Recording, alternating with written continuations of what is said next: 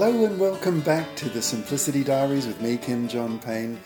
This week I wanted to focus on that critical time of transition from school to home, from kindergarten or daycare, but back into home. For the most part, that part of the day for our kids is very complicated. It's stimulating. They've had to navigate a lot. There's been all sorts of activities, transitions, all kinds of sensory stimulation to take on board.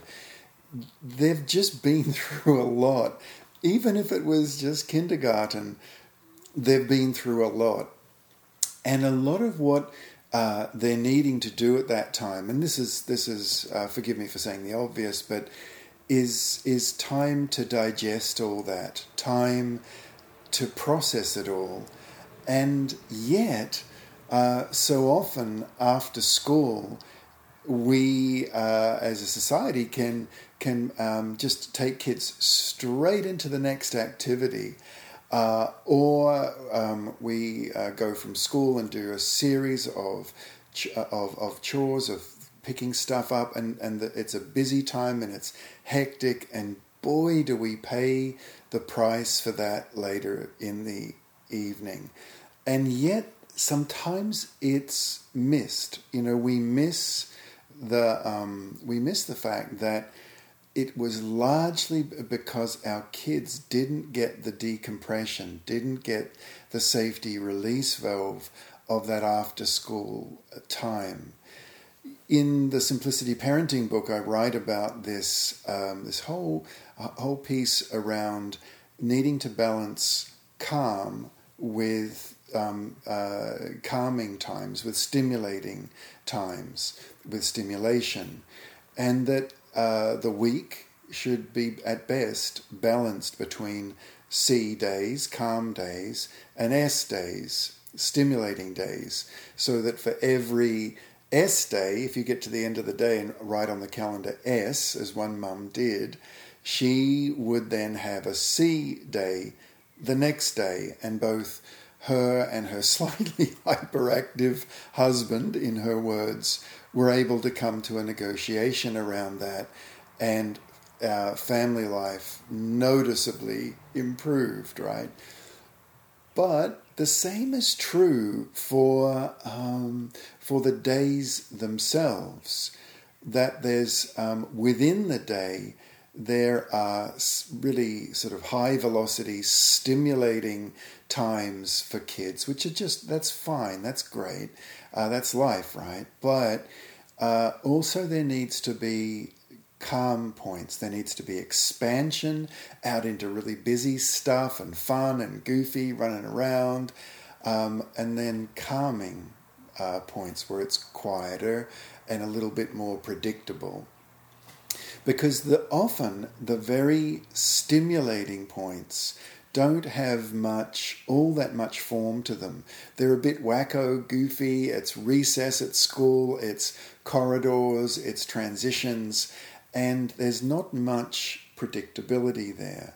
Whereas calm, when it's at its best, and this is I guess a tip to us all of sorts, is that when calm is at its best, there's little bits of ritual in it. It's not just only laying on the sofa, although that's fine too. You often build a little bridge at the end of a school day through having simple little rituals. Rituals are the stepping stones across the transition from stimulation to calm. It's the rituals that get us across that river without the kids really messing us around and it all being very, very hard. For example, you're picking the kids up from school or from kindergarten, daycare, and one of the first things you can do when you see them, I know there was one mum who said to me she had simple little ritualized words she would use, and she would greet them in the same way each day. and the children, they were quite little. They were kindergartners, and they would look forward to that greeting when she would just gather them both up and say to them, "Welcome back, my darlings." Because I asked her, what did she say? And it was, "Welcome back, my darlings." And it was a big hug. And I think that's another important point in transitions like this, is to make physical contact. It could be, with older ones, a simple sort of walking down the path with an arm around a shoulder for a brief moment. It could be with a teenager that it's just a touch on the shoulder. Although, an arm around a shoulder and a hug, even a side hug if it's in public, but but it all counts. It all counts. And then into the car, and maybe there's a little snack box already prepared, and it just sits right there, which, by the way, is great. Just get the blood sugar levels up. And it's pretty similar day after day. There's the snack box. And then as you drive home, just allow it to be quiet. Resist asking one of the most unfortunate questions, "How was school today?" It was like, "Good." You think, "Oh dear," Just be able to resist asking that and let the story of the day just come out in its own time. And when it does, try to keep your conversation to 2 or 3 syllables. Just, oh, right, oh, really, and then, oh my. So that you allow space for the child to unpack all the things that they're saying, and that way you'll hear a lot more, actually. They'll unpack more because there's more space to put their things down, so to speak. But also, if you stay that inside yourself, in that quiet space, that kind of response, like, "Oh, what then? Really? She did? Oh my! Oh, that's fun." Just simple little things like that. Then what you're doing is being inwardly regulated, inwardly calm. And you're, again, helping your child over the stepping stones into that calmer space. Now, if your child rides the bus home, same thing. Just when they get home and you see them, or whenever it is that you first see them, just allow space. Allow space. Keep your comments to be brief, very engaged, and soft eyes, just looking with interest, but not overwhelming the child with too many questions, where there's not enough, space for them. Now, after you all arrive home in whatever way, if it's in the bus or the car, or if it's someone else, an extended family member, a babysitter who receives them, you might have to do some coaching up in how to receive them. But it's if it's on the bus, then it's more got to do with coming in quietly, having a snack, just allowing a quiet space. And then setting up a number of little simple, very, very simple little rituals. They might, first of all, just go upstairs and get changed out of school clothes, or maybe not. It's a putting of the shoes side by side on the rack or wherever they belong.